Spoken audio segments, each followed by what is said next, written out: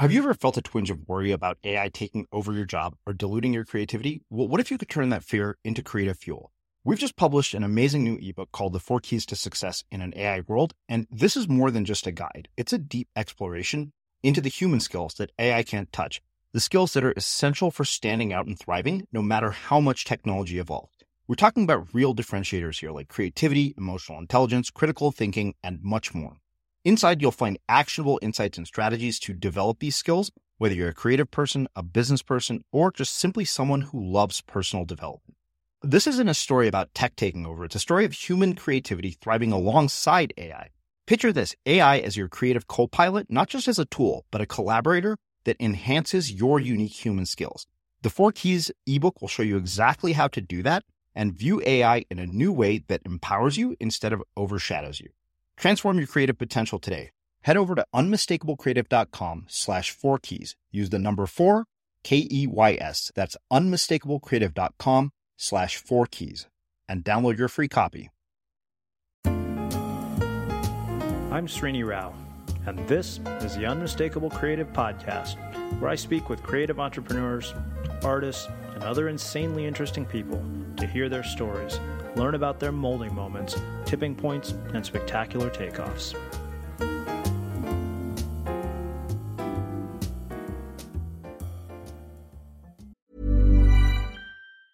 Ryan Reynolds here from Mint Mobile. With the price of just about everything going up during inflation, we thought we'd bring our prices down. So to help us, we brought in a reverse auctioneer, which is apparently a thing. Mint Mobile Unlimited Premium Wireless. How to get 30, 30, how to get 30, how to get 20, 20, 20, how to get 20, 20, how to get 15, 15, 15, 15, just $15 a month? Sold! Give it a try at mintmobile.com/switch. $45 up front for 3 months plus taxes and fees. Promo rate for new customers for limited time. Unlimited more than 40 gigabytes per month. Slows full terms at mintmobile.com. Ever catch yourself eating the same flavorless dinner 3 days in a row? Dreaming of something better? Well, HelloFresh is your guilt-free dream come true, baby. It's me, Keke Palmer.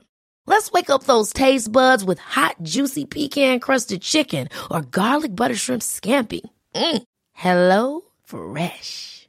Stop dreaming of all the delicious possibilities and dig in at HelloFresh.com. Let's get this dinner party started. Life is full of awesome what-ifs, and some not so much, like unexpected medical costs. That's why United Healthcare provides Health Protector Guard fixed indemnity insurance plans to supplement your primary plan and help manage out-of-pocket costs. Learn more at uh1.com. Burrow's furniture is built for the way you live. From ensuring easy assembly and disassembly to honoring highly requested new colors for their award-winning seating, they always have their customers in mind. Their modular seating is made out of durable materials to last and grow with you. And with Burrow, you always get fast, free shipping. Get up to 60% off during Burrow's Memorial Day sale at burrow.com/ACAST. That's burrow.com/ACAST. burrow.com/ACAST. Hey, it's Ryan Reynolds, and I'm here with Keith, co-star of my upcoming film, If, only in theaters May 17th. Do you want to tell people the big news? All right, I'll do it. Sign up now and you'll get unlimited for $15 a month and 6 months of Paramount Plus Essential Plan on us. MintMobile.com/switch. Upfront payment of $45 equivalent to $15 per month. Unlimited over 40 gigabytes per month. Face lower speeds. Videos at 480p. Active Mint customers by 531.24 get 6 months of Paramount Plus Essential Plan. Auto renews after 6 months. Offer ends May 31st, 2024. Separate Paramount Plus registration required. Terms and conditions apply if rated PG. As creators, we're always on the move. Whether it's a live podcast event, a pop-up shop, or a workshop, we're constantly interacting with community, and that's where Tap to Pay on iPhone and Stripe comes in. Imagine this. You're at a live event, a listener loves your merch, or a participant wants to sign up for your course on the spot. With Tap to Pay on iPhone and Stripe, you can accept their payments right there and then, right from your iPhone, so there's no extra hardware or no delays. Total game changer. It's not just for creators. Any business owner can do this. It's about making transactions smoother and much more personal, growing your business in your way. We've been using Stripe for our products and courses for a long time, and now with Tap to Pay on iPhone, you can take your business to the next level too. So visit stripe.com/tapiphone to learn more. Remember, folks, with Tap to Pay on iPhone and Stripe, your business is always at your fingertips. In this unmistakable classic, we revisit our interview with happiness researcher Shawn Achor, who talks to me all about scientifically proven advice for becoming happier, What I love most about this advice is that it's simple, it's practical, and something that you can do on a daily basis. Shawn, thanks so much for taking the time to join us. Thank you so much for having me. I'm thrilled to be here. Yeah, my pleasure. So, Shawn, I want to ask you the very first question that I usually ask everybody, and that is, can you tell us a bit about yourself, your background, and kind of how that has brought you to doing the work that you're doing today? It's a great question because I didn't go straight for positive psychology, which is what I do now. I fell into it backwards. So I had applied to Harvard University on a dare and got in and went there. We couldn't afford it, but I got to go on a Navy ROTC scholarship. So I spent most of my time there, studying religious texts, which is what I was studying as an undergrad, and then doing military drills and learning about weapon systems in the mornings, early mornings. And the more I started doing this, the more I got fascinated by the choices that people made in their life seemed to be based upon the way that their brain had constructed the world in the first place. So I decided to disenroll from the ROTC program, take on all that debt, and went to the divinity school, where I studied Christian and Buddhist ethics and got to explore this even further. But this whole idea of, I took this fantastic class by this professor who named Charles Hallisey, who did this class called Comparative Religious Ethics, where you took the same idea, the same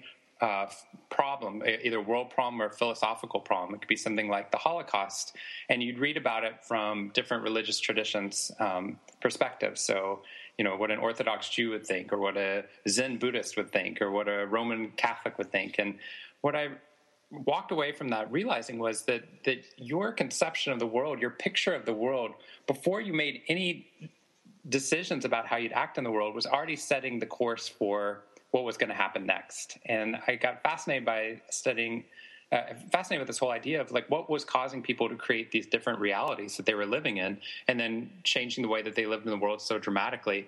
And right when I was doing that, people in the psychology department at Harvard in social psychology said they wanted to ask those same questions, but from a scientific perspective.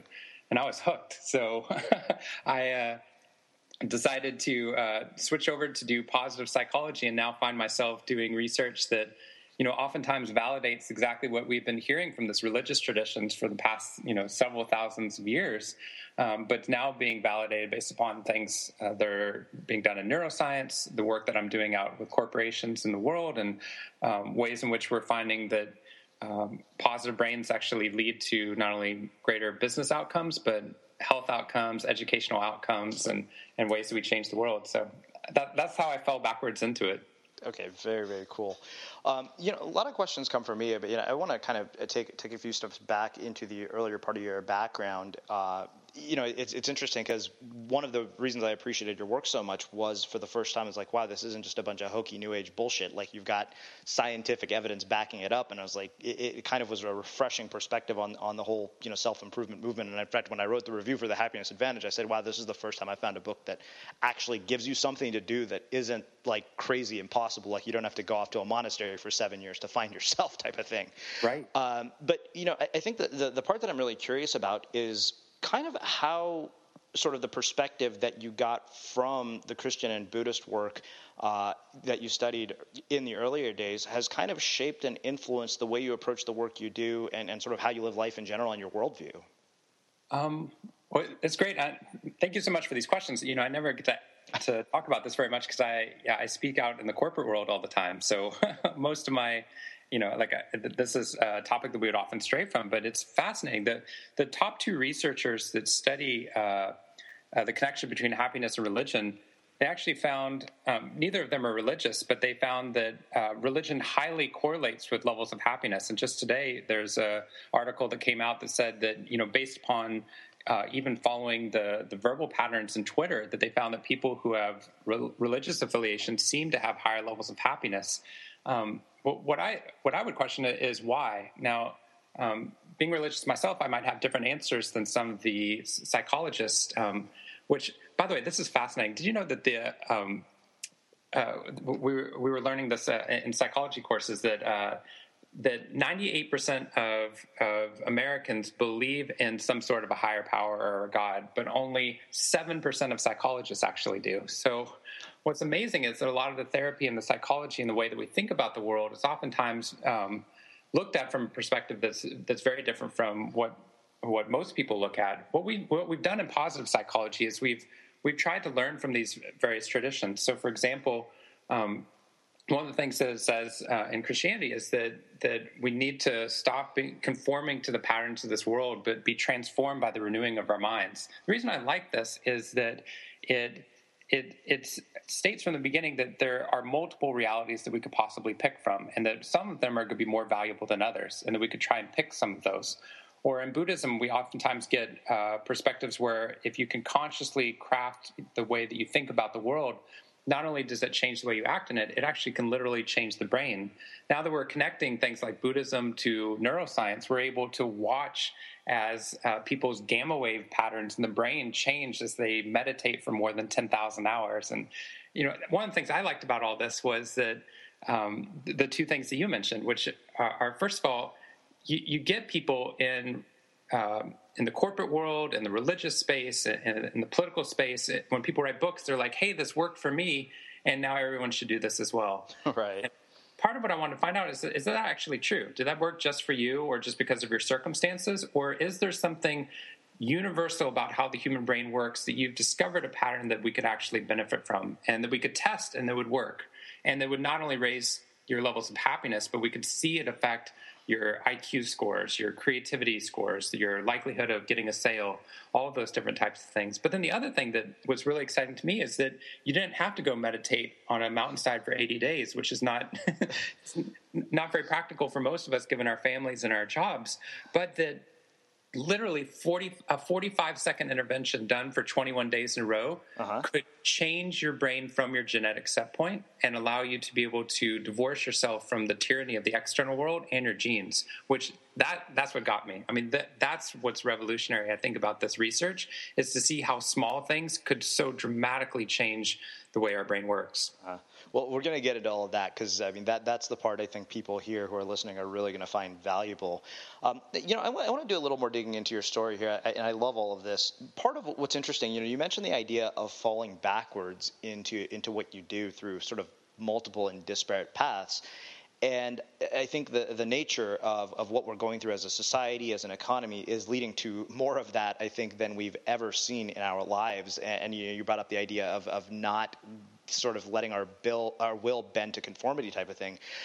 A lot of people listening to this are in these positions where they're trying to make career transitions. And I'm really curious, kind of, having sort of worked with people in the corporate world that you've seen and just from your research of people in general, how we do that and at the same time sort of find meaning and purpose in our work, which I realize is a big question. Yeah, I think it is, because oftentimes when we're thinking about changes we want to make to our environment, we're oftentimes ignoring changes that we can make in the present. In other words, if we're thinking about the future, oftentimes we're forgetting about the past and the present. One of the things that I've been researching recently is this whole idea of that people set goals for themselves, right? Like resolutions, or like, I'm really going to make these changes to my life and my career, and this is what I'm going to do. And oftentimes when we make those big changes, we think about all the things we're not currently doing right now, or that we're not doing very well. And what we're finding in this research is that we need to be able to prime ourselves with recognition of the successes that have led us to this current moment and the things we're grateful for in the present if we're going to be motivated to make any changes in the future, for career changes, for anything else. So now it affects, that's a kind of like a global idea that affects things at a very simple level. So now when I set like habits for myself, or oftentimes catching myself being like, I haven't eaten dessert for like 3 days. I love this. I'm going to do it for the next month straight, But then I like start over at 0 tomorrow. I'm like, tomorrow I'm going to start doing this, but really I'm doing it for 3 days. Or if I'm starting a new habit, what I really want to do is every time I make those new habits or have those, epiphany moments where you write these long emails to your friends and family about all the changes you want to make to your life, that you started with all the times when you made changes in your life in the past that were actually successful. Because what we find is that your brain accelerates towards goals based upon progress you've made in the past and how close that goal actually is perceived. The further away it is and the less progress you believe you've made in your life, you're not going to be able to accelerate towards those goals. But I think the other side of it is exactly what you're saying, is that can you find more meaning in the work that you're doing right now? And when do you need to make the decision to make a dramatic change to your life in terms of like a job change or a change to the friends that you're hanging out with or any of those? And so I think that's the other side of the coin as well. Mm-hmm. Well, it's interesting you bring that up, and I love that example because I remember that from the book about goals being further away, and I always kind of had to remind myself, it's like don't look at how far you have to go, look at how far you've come. And even as an avid surfer, there were moments when I would get into these plateaus where I'm like, wow, I've been surfing for 4 years and I feel like this is the first time I've been in the water, and then I have to kind of look back and say, okay, well, sometimes it's what I call this concept of invisible progress, and I'm like, okay, I'm trying to think so far ahead that I always say it's kind of like live in the moment but keep your eyes on the horizon type of thing. And you're right, I mean, we don't look back often, but one of the questions that comes from me around this, and I think this will make a perfect setup to really getting into the core of your work and starting to talk about sort of a practical framework for how this applies in our lives. I mean, so much of what you talk about and the work that you do is based on making internal changes which cause our external environment to transform. And I think that a lot of us can understand that intellectually. I mean, there's not a single book that doesn't talk about this, and we know it, right? We're like, yeah, okay, that makes all the sense in the world. But in a lot of ways, I think it takes sort of a radical mindset shift to get to the point where you actually buy into that, right? And I'm wondering how we can start to make that kind of a shift. Yeah, it's a great point, because it's one of those things that we feel like that we give lip service to, but then don't actually follow. Like, so, I started doing this research outside of just laboratories. One of the things we found with psychology was that most of the psychology studies we were doing were on college freshmen, in classes where we were grading them. And then we were like, yep, everyone else is exactly like this person. That's just not true. So I really wanted to research this out in the messiness of life. So we did this in the midst of the banking crisis and the world economy collapsing, and to see if we could change the way that people viewed happiness and the way that they looked at the world. And one of the things that we found was that, like, I could be talking to bankers who didn't get their bonus, and they could say, it's impossible for me to feel happy right now, given the fact that I just didn't get my bonus and I was expecting it, or given the fact that we don't know what's going on with the company, or that there might be restructurings. And in each one of those cases, what that person's doing is they've linked their happiness. They're actually given over the entirety of their happiness to the external world. Now, as researchers, we can also tell you the exact flip, which is, when we look at this, if we know everything about your external world, we can only predict about 10% of the variability in long-term levels of happiness. 90% of our long-term levels of happiness is not about the external world, but about how the brain processes the external world based upon your mindset and the genes that you've been given. And so part of what we can know that at the intellectual level, but to convince people of that idea that actually happiness can be separated from the environment requires effort and requires experience. And I think people get that when they do things like travel.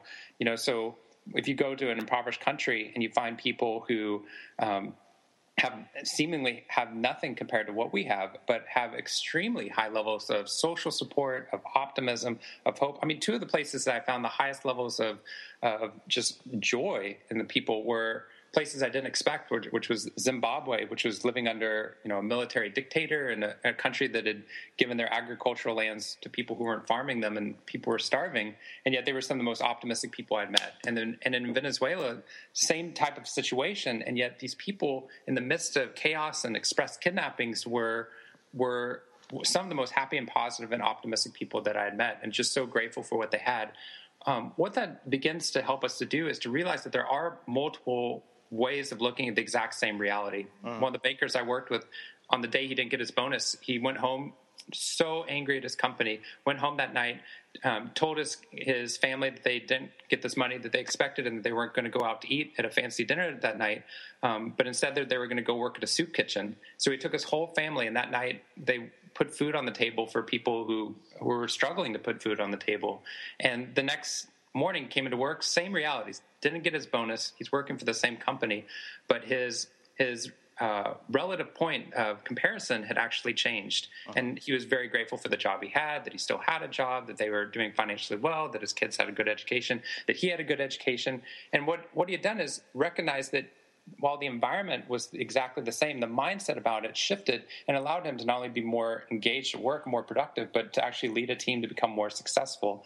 So I think it's seeing outliers like this, the people who are able to separate, that reminds us that it's possible. And then each time we take a step that helps us to deviate from just the external world, we realize we actually have a lot more power over our mindset than we normally recognize. Mm-hmm.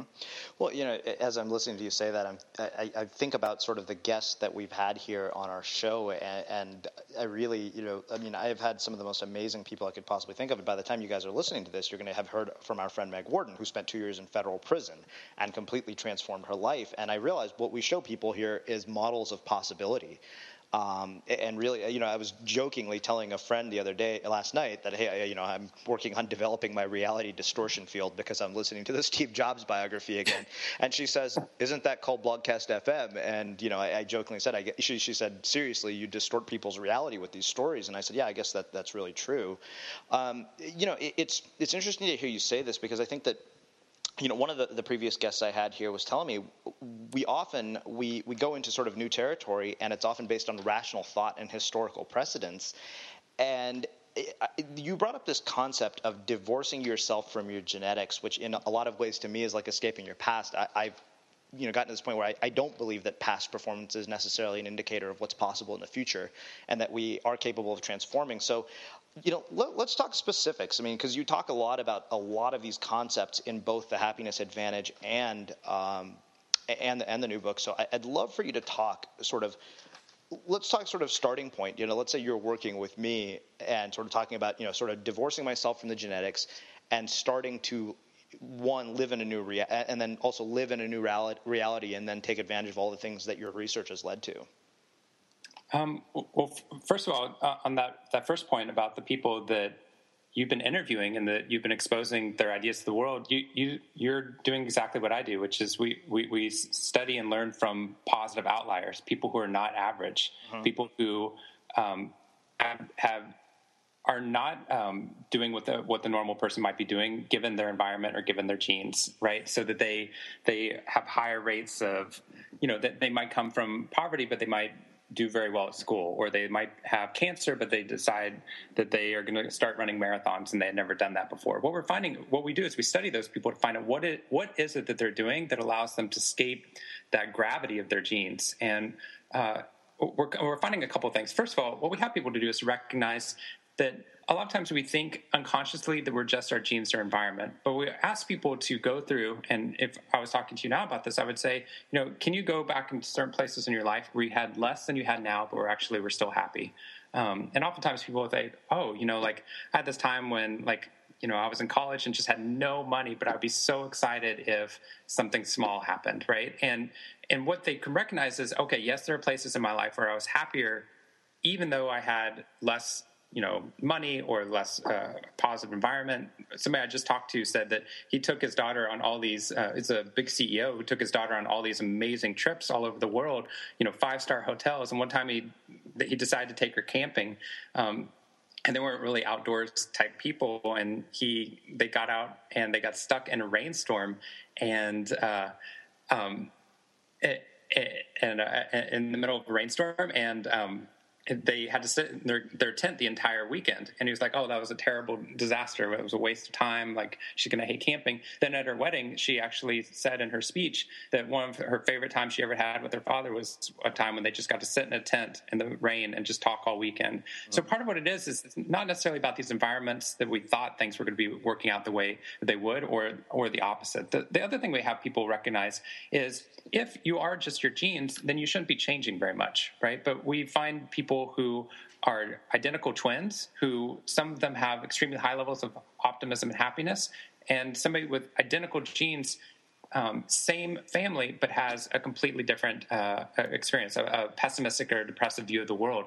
I just met an identical twin, I guess it's now a little over a year ago, but she said that she was the optimistic one of her twins, but she used to be very depressed, negative and depressed. That was just kind of her genetic set point. And I said, oh, what did you do to get out of that? That's amazing. This is what I study. Were you doing gratitude exercises? Were you exercising a whole bunch? She was like, no, I was involved in a horrific car accident. And I lived through it, and I realized that life was precious, and that had a whole new lease on life. And so here's somebody who, in a trauma induced a positive change from her genes. Once somebody recognizes that they don't have to just be their genes, then they start to experiment with it. And I think a lot of the people that we read biographies about are people who, like Gandhi, who experiment with the truth. And they try and see, if I make this small little change the way that I interact with other people or with my habits, does this have a return on my investment, and will I keep doing it? And what we find is that the more people make these positive changes, what we're finding is that their genes and their environment don't constrain us as much as we thought. In other words, basically to sum this up, what we found is that you will be just your genes or your environment unless you make changes to your mindset and to your habits. But if you do the latter, what we find is you can deviate dramatically from that set point, and exactly what you're saying, that our past successes don't have to predict what our future looks like. Well, I think it's interesting you brought up trauma, and, it's funny because this is obviously, like, I was trying to find a common thread between a lot of our guests, and I was talking to a friend the other day, and I said, you know what, I think I found it. I said, we look at some of these people who are radically successful and, like you said, are not ordinary. And I said, I have a common thread. And he said, what is it? I'm like, they've all been through a lot of pain. And it's a really weird to think that, but I can honestly tell you that is often the starting point for many of these journeys. The other guest I was referring about, the historical presidents, is a graffiti artist named Eric Wall, who we had here. And, one of the things he said to me is that when we experience this kind of a loss, one of our first tendencies is to turn to something that is self-destructive, right? Like alcohol, women, drugs, whatever it is. And what I'm curious about is that, one, if we don't have the trauma, can we create a catalyst in our life? Two, if we do have the trauma, how do you make sure that you don't go the wrong direction with it? That's a great question. So I think it's twofold. Some people experience things that I would consider traumatic, and they don't even realize that it is traumatic, and they just go about their life the way that they have been in the past. So part of what I think is important is how your brain is conceiving of what you've gone through. So are you considering the challenges you have to be challenges, or are you viewing them as threats? Are you viewing the things you're going through as traumas, or as things you're learning about as you go about your daily life? What we found is that you can actually create positive change from either situation. We found people who, because they haven't experienced the trauma, that they continually believe that their behavior has prevented those traumas from happening, and so that they continue to make those positive changes, which moves them in a positive direction. We also find people who have never had a trauma who are afraid of it, which is a mindset shift. It's the same reality, but on the one hand, it could cause activation, and on the other hand, it could cause paralysis. So I think, again, the change is an internal change. But if somebody does experience a trauma, I think that we've all experienced pain to some extent. We've all experienced a trauma to some extent. What we get fascinated by, which I didn't even know about until I got into this research, I thought things were pretty clear when it came to trauma. A trauma is something that's absolutely negative, right? That we define as negative, that no one would argue as negative. But it turns out that it's sometimes... So I thought, well, okay, a negative equals a negative outcome, right? So if you go through a trauma, it will cause you to be debilitated. Or if you're incredible, maybe you'd be resilient and you end up just like you were before the trauma. And that trauma could be breast cancer, refugee displacement, combat, heart attack, whatever it is. Turns out that there's these special group of people, and there are a lot of them, who experience what's called post-traumatic growth instead of post-traumatic stress, where what they experience is they grow not despite the trauma, but actually because of it. So an example would be I work with a breast cancer support group or survivor group, and one of the women said, I wish I didn't have breast cancer, which I'm glad she said that, because that's a very realistic statement to make. But she said, but because of this cancer, I have the deepest social support and connections I've ever had in my entire life with the people here. So what she did was, instead of seeing this as something that's debilitated her life and she'll never get back to the place where she could have been without it, she actually sees that she's gone to a place where she couldn't have gone otherwise. And Eric Wall is another great example of that. And it sounds like a lot of your guests are like that. For myself, even, like, one of the greatest things that happened to me was going through depression, because not only did it caused me to have more compassion for people who are going through depression and got me into positive psychology to figure out how we could change this. But it also taught me that we don't have to fear depression, that depression doesn't have to be the end of the story, but that if we're going through a negative experience within our lives, that it doesn't have to be permanent, that it could actually be just one part of our reality, and it could be temporary. Ryan Reynolds here from Mint Mobile. With the price of just about everything going up during inflation, we thought we'd bring our prices down. So to help us, we brought in a reverse auctioneer, which is apparently a thing. Mint Mobile Unlimited Premium Wireless. How to get 30, 30, bit to get 30, bit to get 20, 20, 20, bit to get 20, 20, bit to get 15, 15, 15, 15, just $15 a month? Sold! Give it a try at mintmobile.com/switch. $45 up front for 3 months plus taxes and fees. Promo rate for new customers for limited time. Unlimited more than 40 gigabytes per month. Slows full terms at mintmobile.com. A lot can happen in the next 3 years.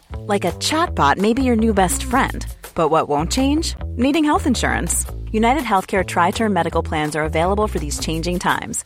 Underwritten by Golden Rule Insurance Company, they offer budget-friendly, flexible coverage for people who are in between jobs or missed open enrollment. The plans last nearly 3 years in some states, with access to a nationwide network of doctors and hospitals. So for whatever tomorrow brings, United Healthcare Tri-Term Medical Plans may be for you. Learn more at uh1.com. Hold up. What was that? Boring. No flavor. That was as bad as those leftovers you ate all week. Keke Palmer here, and it's time to say hello to something fresh and guilt-free. Hello Fresh. Jazz up dinner with pecan-crusted chicken or garlic butter shrimp scampi. Now that's music to my mouth. Hello Fresh. Let's get this dinner party started. Discover all the delicious possibilities at hellofresh.com. Millions of people have lost weight with personalized plans from Noom. Like Evan, who can't stand salads and still lost 50 pounds. Salads generally for most people are the easy button, right? For me, that wasn't an option. I never really was a salad guy. That's just not who I am. But Noom worked for me. Get your personalized plan today at Noom.com. Real Noom user compensated to provide their story. In 4 weeks, the typical Noom user can expect to lose 1 to 2 pounds per week. Individual results may vary. Burrow's furniture is built for the way you live. From ensuring easy assembly and disassembly to honoring highly requested new colors for their award-winning seating, they always have their customers in mind. Their modular seating is made out of durable materials to last and grow with you. And with Burrow, you always get fast, free shipping. Get up to 60% off during Burrow's Memorial Day sale at burrow.com/ACAST. That's burrow.com/ACAST. burrow.com/ACAST. As creators, we're always on the move. Whether it's a live podcast event, a pop-up shop, or a workshop, we're constantly interacting with community, and that's where Tap to Pay on iPhone and Stripe comes in. Imagine this. You're at a live event, a listener loves your merch, or a participant wants to sign up for your course on the spot. With Tap to Pay on iPhone and Stripe, you can accept their payments right there and then, right from your iPhone, so there's no extra hardware or no delays. Total game changer. It's not just for creators. Any business owner can do this. It's about making transactions smoother and much more personal, growing your business in your way. We've been using Stripe for our products and courses for a long time, and now with Tap to Pay on iPhone, you can take your business to the next level too. So visit stripe.com/tapiphone to learn more. Remember, folks, with Tap to Pay on iPhone and Stripe, your business is always at your fingertips. Well, I guess I would just add one other thing to that. I mean, in my mind, sometimes we just have to be brought to our knees in order to really stand. And, I look back at the time post-business school when there were no jobs, and I spent a year being unemployed, and I thought, it's the best damn thing that ever happened to me, because I wouldn't have started this. And, as you were talking about finding times when you had a lot less where you were fairly happy, I remember thinking, wow, I was surviving on like $4 a day and getting an allowance from my parents. And the thing that kept me going was that I surfed all the time, and I was spending 6 hours a day in the water, and I was ecstatic anytime I was in the water. Right. Yeah, I think people have these experiences where they know real happiness that doesn't happen after one of the major successes that they think about in their life. I mean, I think that this is kind of the heart of at least the first book, was the idea that, oftentimes we think that like happiness comes after some momentous moment within our life, right? Like or after a purchase, but that really it's about that we can raise your success rates for the rest of your life, and your happiness will actually remain the same or slightly go down. But if we flip around the order, if we can find some way of changing your mindset in the present to be grateful for the things you're experiencing, to connect more deeply with people, to see stress as a challenge, it turns out that all of your success rates rise dramatically, that we've had the formula for what causes happiness backwards. Mm-hmm. Yeah. Well, I think that in our minds, we have this sort of fictitious I've made it moment. And what is really funny is that when you reach that goal, it always kind of falls short of what you thought. You're like, wow, I finally have this moment. Like I remember the first time we got a sponsor for our show, I was like, okay, that's going to be the moment in which everything is going to be perfect. And I was like, wow, this doesn't feel like what I thought it would. Like your mind kind of plays tricks on you that way, I think. Yeah, you're absolutely. Every time your brain has a success, your brain changes the goalpost of what success looks like every time, right? Beautiful way of putting it. Yeah, and part of what we found is that like it's true because I talk to people who are, and you're talking about career change. I talk to people who are unemployed, and they say, Shawn, if I just had a job, I'd be so happy. But if people are thinking about a career change, that means they're not happy within their job oftentimes, right? That part of what we're seeing is the greatest rates of job dissatisfaction in the history of polling right now. And so part of what that means is that once you get something, your brain changes for what you're looking at. Like the good grades you might have gotten in school doesn't make you happy every day for the rest of your life, or getting into a good school or getting that raise or that promotion. Our brain needs to keep going. Now, I think that actually could be something very valuable. Like what I really want people to do is to be grateful but aspirational at the same time. Like the last thing I want people to do is to equate happiness with the belief that you don't need to change. I think happiness is a belief that you can change regardless of your genes or the environment or what you've been experiencing, and that you can that happiness is more the joy that we feel striving towards our potential than it is for just being content for where we are right now. Well, let's shift gears a little bit, and let's talk about sort of applying these concepts on a day-to-day basis. I want to talk specifically about productivity and habit change, only because I can tell you your work is instrumental in me being able to write 1,000 words a day consistently. Like a lot of habits that I created were based on a lot of concepts in the Happiness Advantage, and I want to, and I've even written, referenced them in blog posts that I've written. But I'd love for you to talk about sort of bringing your research on a day-to-day basis and applying it into a framework of like being productive and consistently changing our habits with our work. Because, if you think about this, most people listening to this are creative entrepreneurs who do a lot of creative work. And I think that some of this is a mystery to them because it doesn't seem like it can be consistent. Like we look at creativity and as these sort of sudden bursts of inspiration. But I can tell you your work has definitely taught me how to do certain things consistently. And I'd love for you to talk about that. That's fascinating. I just read a book called Inside the Box, and it is a whole book on creativity that I think mirrors what I've been doing in happiness, which is it turns out both happiness and creativity both follow very predictable patterns, right? That once you learn those patterns, once you break that code, you can actually not only study happiness and creativity, but you can practice them and get better at them. What we thought initially was optimism was just something that was genetic until we learned, this is now 2 decades old research, but we now know we can teach or you can learn optimism just like you learn how to do a math problem and learn how to swing a golf club. Part of the way that you can do that is you actually create habits in your life. I think that a lot of people think that, from the divinity school days, we learned in Christianity that faith without works is dead. And what that means is if you have a mindset change, but you're not making a behavioral change, it doesn't work for very long, right? Yeah. We're like, okay, great, I'm going to be happy in the present. Well, you're not going to be able to sustain that unless you're actually practicing the things that create greater levels of happiness. So in my books, what I try and do is research what are very small interventions you can make in your life over the course of your daily experience that could actually reap that could actually cause an effect to your productivity levels, your happiness levels. Some of the ones we found in the past were very simple, just 2 minutes of every day starting your work with writing down 3 new things that you were grateful for that occurred over the previous 24 hours, or journaling for just 2 minutes about a positive, meaningful experience was one of the fastest interventions we found for helping people recognize that there was meaning already embedded within their life. But within those 2 minutes, what happened was that they do it for 21 days in a row, their brain connects these dots, and you suddenly find this whole trajectory of meaning running throughout your life. We had people exercise, which is basically a gateway drug for the brain. Once you exercise, your brain believes your behavior matters, and you start making these entire constellations of positive habits around you. We got people at Google to meditate for 2 minutes a day, just watching their breath go in and out, and their accuracy rates improved, their stress levels dropped. And then the most powerful one from the previous research we were doing was we got people for 21 days in a row to just write every morning, start with a 2-minute positive email praising or thanking one person that they knew.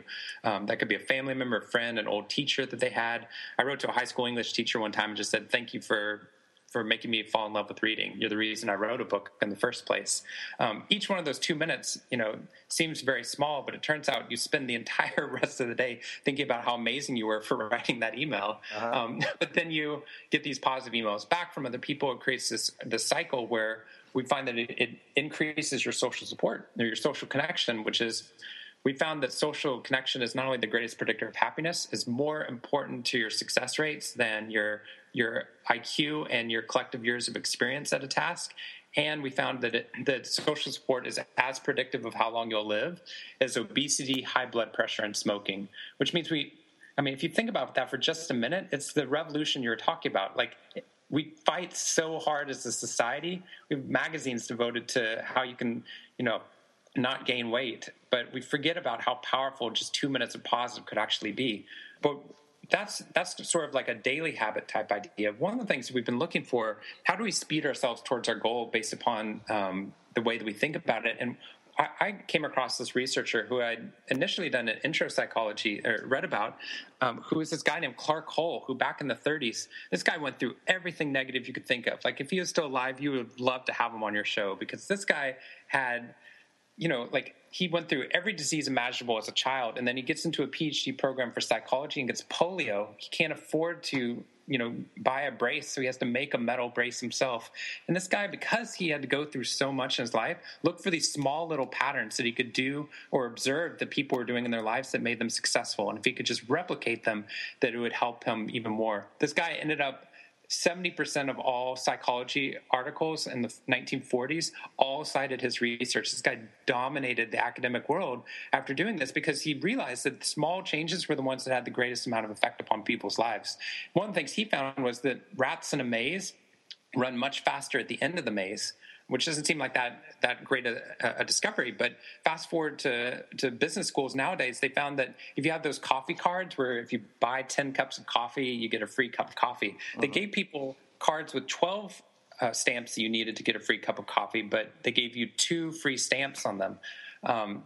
What they found was that caused people to buy coffee a ton more. The reason being is that people, when they looked at those cards, in the latter category, they're 1/6 of the way done. They've had 1/6 of the progress already made, whereas in the first category, they're starting at 0. They have to buy 10 cups of coffee before getting that free cup of coffee. What we found is that your brain accelerates towards goals based upon how much progress you perceived you made in the past and how close you are to that actual goal. So the way that we take these ideas and put them into our lives is we found that if somebody's writing a task, all the tasks they need to do during the day, and many of the creative entrepreneurs you're working with do this. About 10:30 in the morning, we sit down and we're like, okay, I just got to write down all the things I need to do today because I know I have a lot to do. And then we write down all the things we need to do after that point. But when we do that, we're actually starting at 0.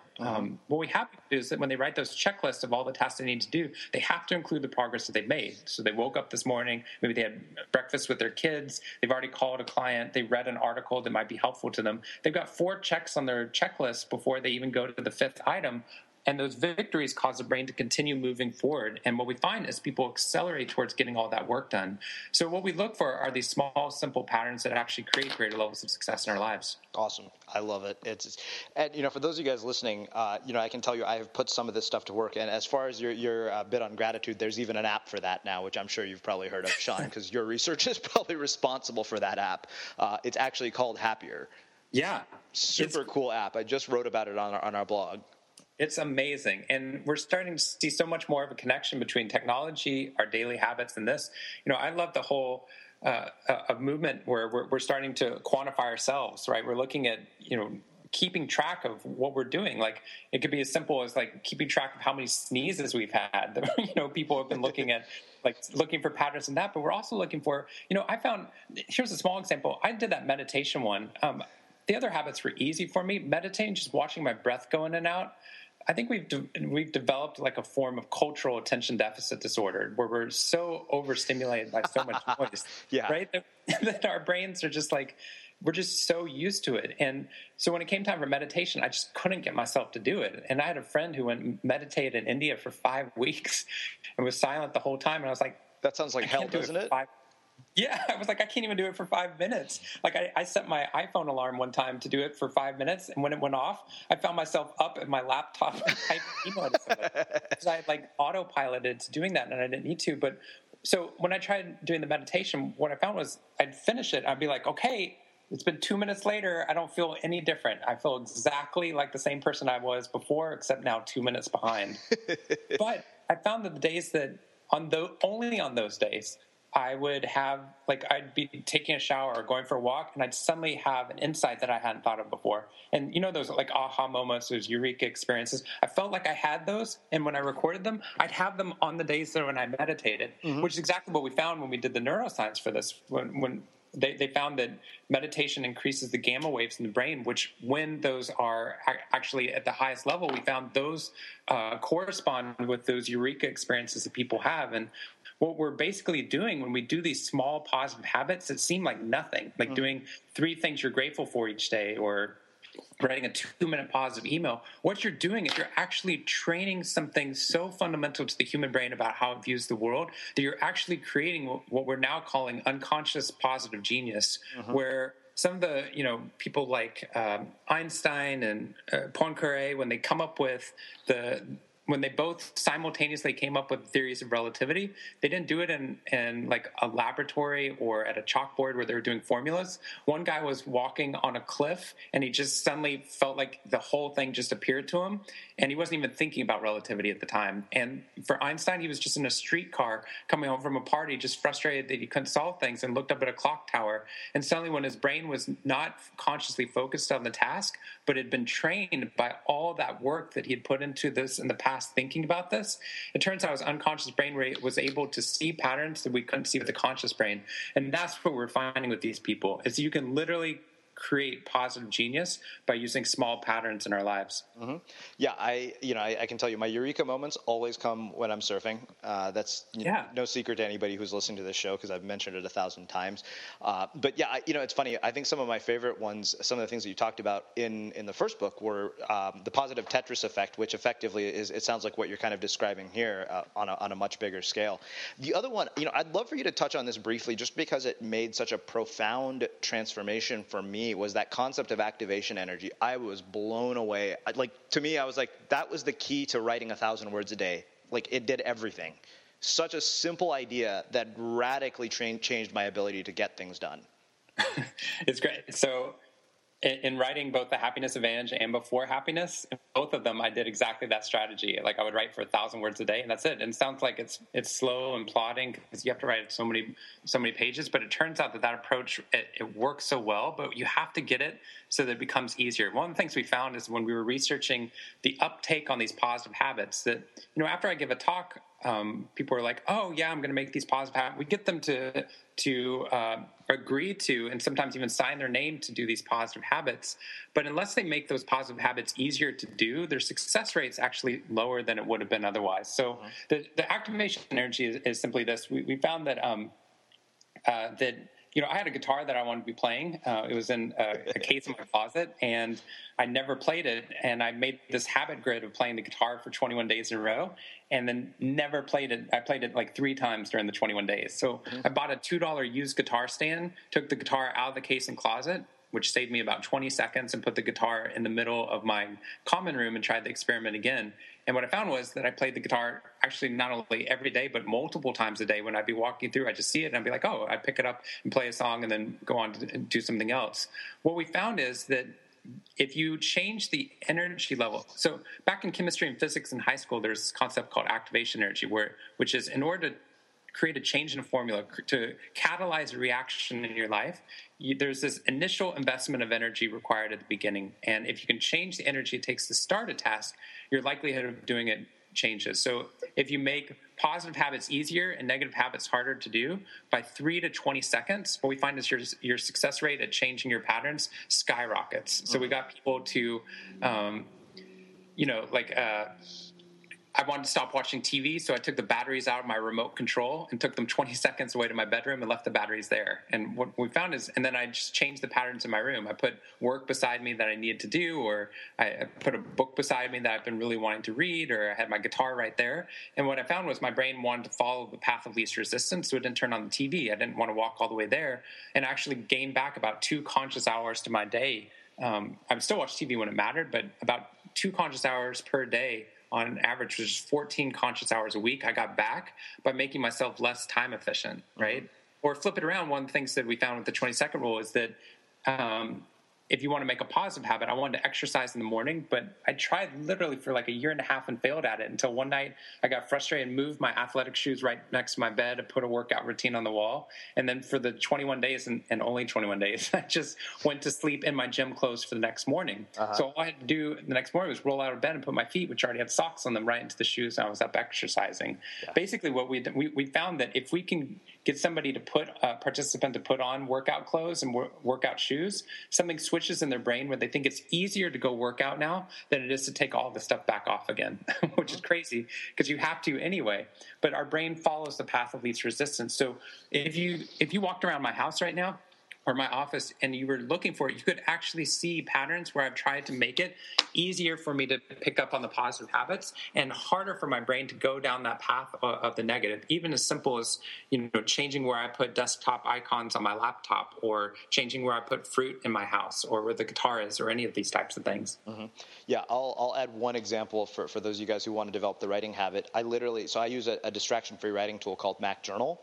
And I found that by setting it up all the night before, like when I turn on the screen in the morning, the first thing I see is this black screen and green text. Sometimes I'll even type, now that I'm talking to you, I may even type a few words the night before just to have words on the screen, now that I heard about that other part about the goal. Right. But that was mind-blowing what it did. I mean, I also use an app called Self-Control to avoid distracting websites, but a combination of all those things is really mind-blowing. So really, really cool stuff. Let's just, for just a second, let's shift gears a little bit, and we'll start wrapping things up because I know you got to get going here. One of the things that's interesting to me is that, you've tied all this together and you've built a business out of it, which obviously, people doing any kind of creative work are going to be interested in that component of it.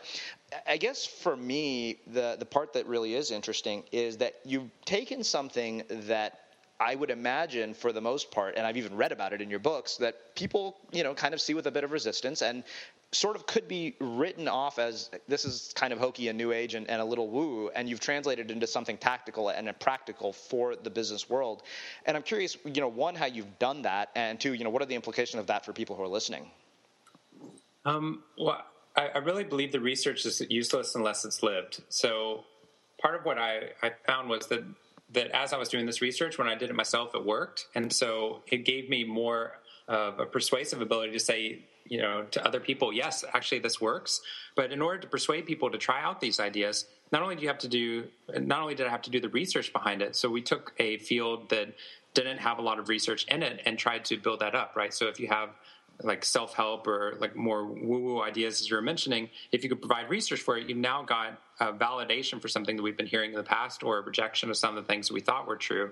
But we also have to test it out in the real world. We have to test it in the hardest possible places. So we would do it in the midst of a banking crisis. We would do it in the midst of people losing their jobs or losing their homes or going through cancer or getting MS. And what we found was that we didn't find an environment where this didn't work. And we found that it worked for people who are 84 years of age down to 4 years of age as we were doing this. So part of what that meant was we need to get this information out as much as possible to the masses. I think the thing that we credit the success that we've seen so far getting this message out is that I think that as people start to try this out for themselves, and the greatest supporters of it have been the people who are actually critics of it, who then tried some of these positive changes in their life that were in the happiness advantage, and suddenly they become the biggest champions of this inside their organization, with their family members, with their teams.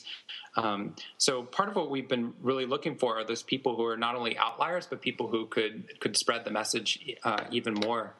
But I think where this dovetails with whatever industry you're actually in. As an entrepreneur, what we found is the greatest predictor of entrepreneurial success is your optimism. The article I did for the Harvard Business Review was that we found that the greatest competitive advantage in the modern economy is a positive and engaged brain. It's not actually about your IQ. It's not even about your emotional intelligence, social intelligence. It's your ability to connect your multiple intelligences together into a positive reality that you're able to continually architect. So part of what we were finding was that if somebody was optimistic, they were not only able to overcome those setbacks and turn them into successes, but it turns out that they were able to see possibilities that other people didn't even see in the past. And they have incredible studies of this. They found people who are optimistic. They actually find if you give them a newspaper with the opportunity in it where you're counting the number, they give people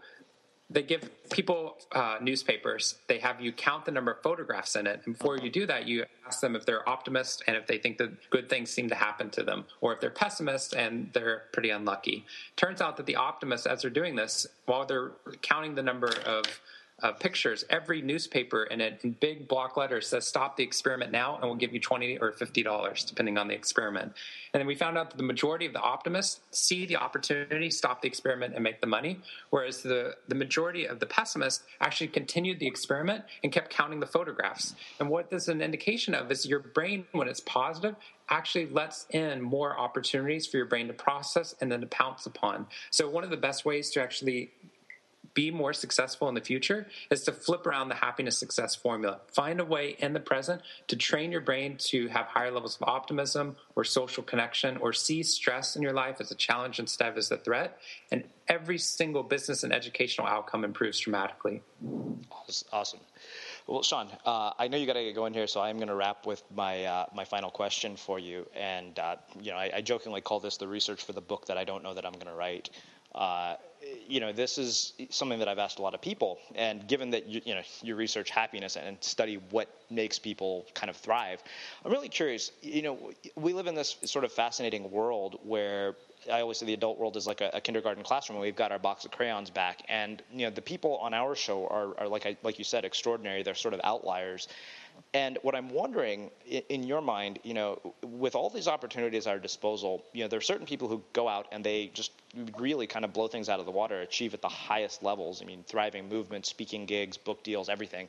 And then there's, people who kind of look at that and aspire to do that, but they don't quite get there. And I'm curious what you think is the differentiating factor between those two groups. By far. So this is a question we asked. We wondered. We started this question with the chicken or the egg question, which is, which happens first? Are people successful and then they're happy, or are they happy then they're successful? We've actually answered that pretty soundly. What we found is that when your brain is positive, it's the greatest predictor of your success in the long run. So if I was looking for what the common thread is for people who are extremely successful, everyone's got external challenges. Everyone's got different levels of intelligence, different genetic challenges that they're experiencing. But what we find is that given whatever cards you're dealt, we find that there are these people that seem to have this Midas touch. And it seems to be caused by them being able to do, them being able to do a couple things. First of all, the main thing, I would wrap it all into this, is that they're able to continually architect positive and successful realities based upon true information in the world. The reason why we add in that last part about true facts or true information is that some people, they put vision boards up of what they really want to do with their life. And we've heard lots of that, but we actually find that some vision boards decrease future progress because we'd cut out pictures or put up visions of people that are so wildly successful that when we look at our lives in comparison, we oftentimes think, oh, I can't quite get there. There's a great cartoon somebody sent me on Twitter that has this, it's a rhinoceros on a treadmill running as fast as it possibly can and looking up at a poster on a vision board of a beautiful unicorn. And it's just sweating and so frustrated. And it's not trying to be a rhinoceros. It was trying to be a unicorn. What we're finding is that if you have an irrational type of optimism where you sugarcoat the present, you'll actually make bad decisions for the future and you won't succeed at the highest possible levels. Some of the CEOs I worked with out in I worked with this one who was actually successful, but he told me that he doesn't wear seatbelts because he's actually an optimist. And I was like, not optimism. That's insane. That's irrational optimism, and that's part of the problem. Sometimes we read books that say things like, "Wow, if you just change your mindset, then you have all the successes you need in the world." And we need to actually make the behavioral steps as well that get us there. And we need to be realistic about the present. So that means being realistic about both the positive and the negative in the present. But at the same time, and this is the key actually to entrepreneurial success, this is why optimism is the highest predictor of it, is that while you're taking a realistic assessment of the present, you're maintaining the belief through all of it that your behavior actually matters. And I love that, because when we think about people that have been these positive outliers, not only the people who are on the show, but like people who are so important to the lives we live now, like Martin Luther King Jr. or Gandhi or Mother Teresa, they're not people that we normally think about as being happy-go-lucky, right? But they believed that their behavior mattered. They believed that if I did nonviolent resistance, this positive response will actually eventually cause the success that I want. And we find that those are the people that continue on the longest, that have the highest rates of success, and are able to not only create a positive reality for themselves, but they're able to transfer that positive reality to other people. Awesome. Well, Shawn, I'm not even going to touch it. That was absolutely fabulous. First off, let me say it's been my absolute pleasure to have you here as a guest on Blogcast FM. And like I said, ever since I discovered your work, I've been wanting to have you on the show. So I'm really, really excited to have you here. I can't thank you enough for taking the time to join us and share some of your insights with our listeners. All right. Well, thank you so much for having me and for everything you're doing, getting this great information out to other people and inspiring people to really see that our behavior actually matters. Visit getfreshbooks.com, and when you get to the How Did You Hear About Us section, make sure you enter Unmistakable Creative, and don't forget, when you support our sponsors, you support our show. Ever catch yourself eating the same flavorless dinner 3 days in a row? Dreaming of something better? Well, HelloFresh is your guilt-free dream come true, baby. It's me, Keke Palmer. Let's wake up those taste buds with hot, juicy pecan-crusted chicken or garlic butter shrimp scampi. Hello Fresh. Stop dreaming of all the delicious possibilities and dig in at HelloFresh.com. Let's get this dinner party started. Even when we're on a budget, we still deserve nice things. Quince is a place to scoop up stunning high-end goods for 50 to 80% less than similar brands. They have buttery soft cashmere sweaters starting at $50, luxurious Italian leather bags, and so much more. Plus, Quince only works with factories that use safe, ethical, and responsible manufacturing. Get the high-end goods you'll love without the high price tag with Quince. Go to quince.com/style for free shipping and 365-day returns. Imagine the softest sheets you've ever felt. Now imagine them getting even softer over time. That's what you'll feel with Boll & Branch's organic cotton sheets. In a recent customer survey, 96% replied that Boll & Branch sheets get softer with every wash. Start getting your best night's sleep in these sheets that get softer and softer for years to come. Try their sheets with a 30-night guarantee. Plus, get 15% off your first order at bollandbranch.com. Code BUTTERY. Exclusions apply. See site for details. Mom deserves the best, and there's no better place to shop for Mother's Day than Whole Foods Market. They're your destination for unbeatable savings, from premium gifts to show-stopping flowers and irresistible desserts. Start by saving 33% with Prime on all body care and candles. Then get a 15-stem bunch of tulips for just $9.99 each with Prime. Round out Mom's menu with festive rosé, irresistible berry chantilly cake, and more special treats. Come celebrate Mother's Day at Whole Foods Market. Have you ever felt a twinge of worry about AI taking over your job or diluting your creativity? Well, what if you could turn that fear into creative fuel?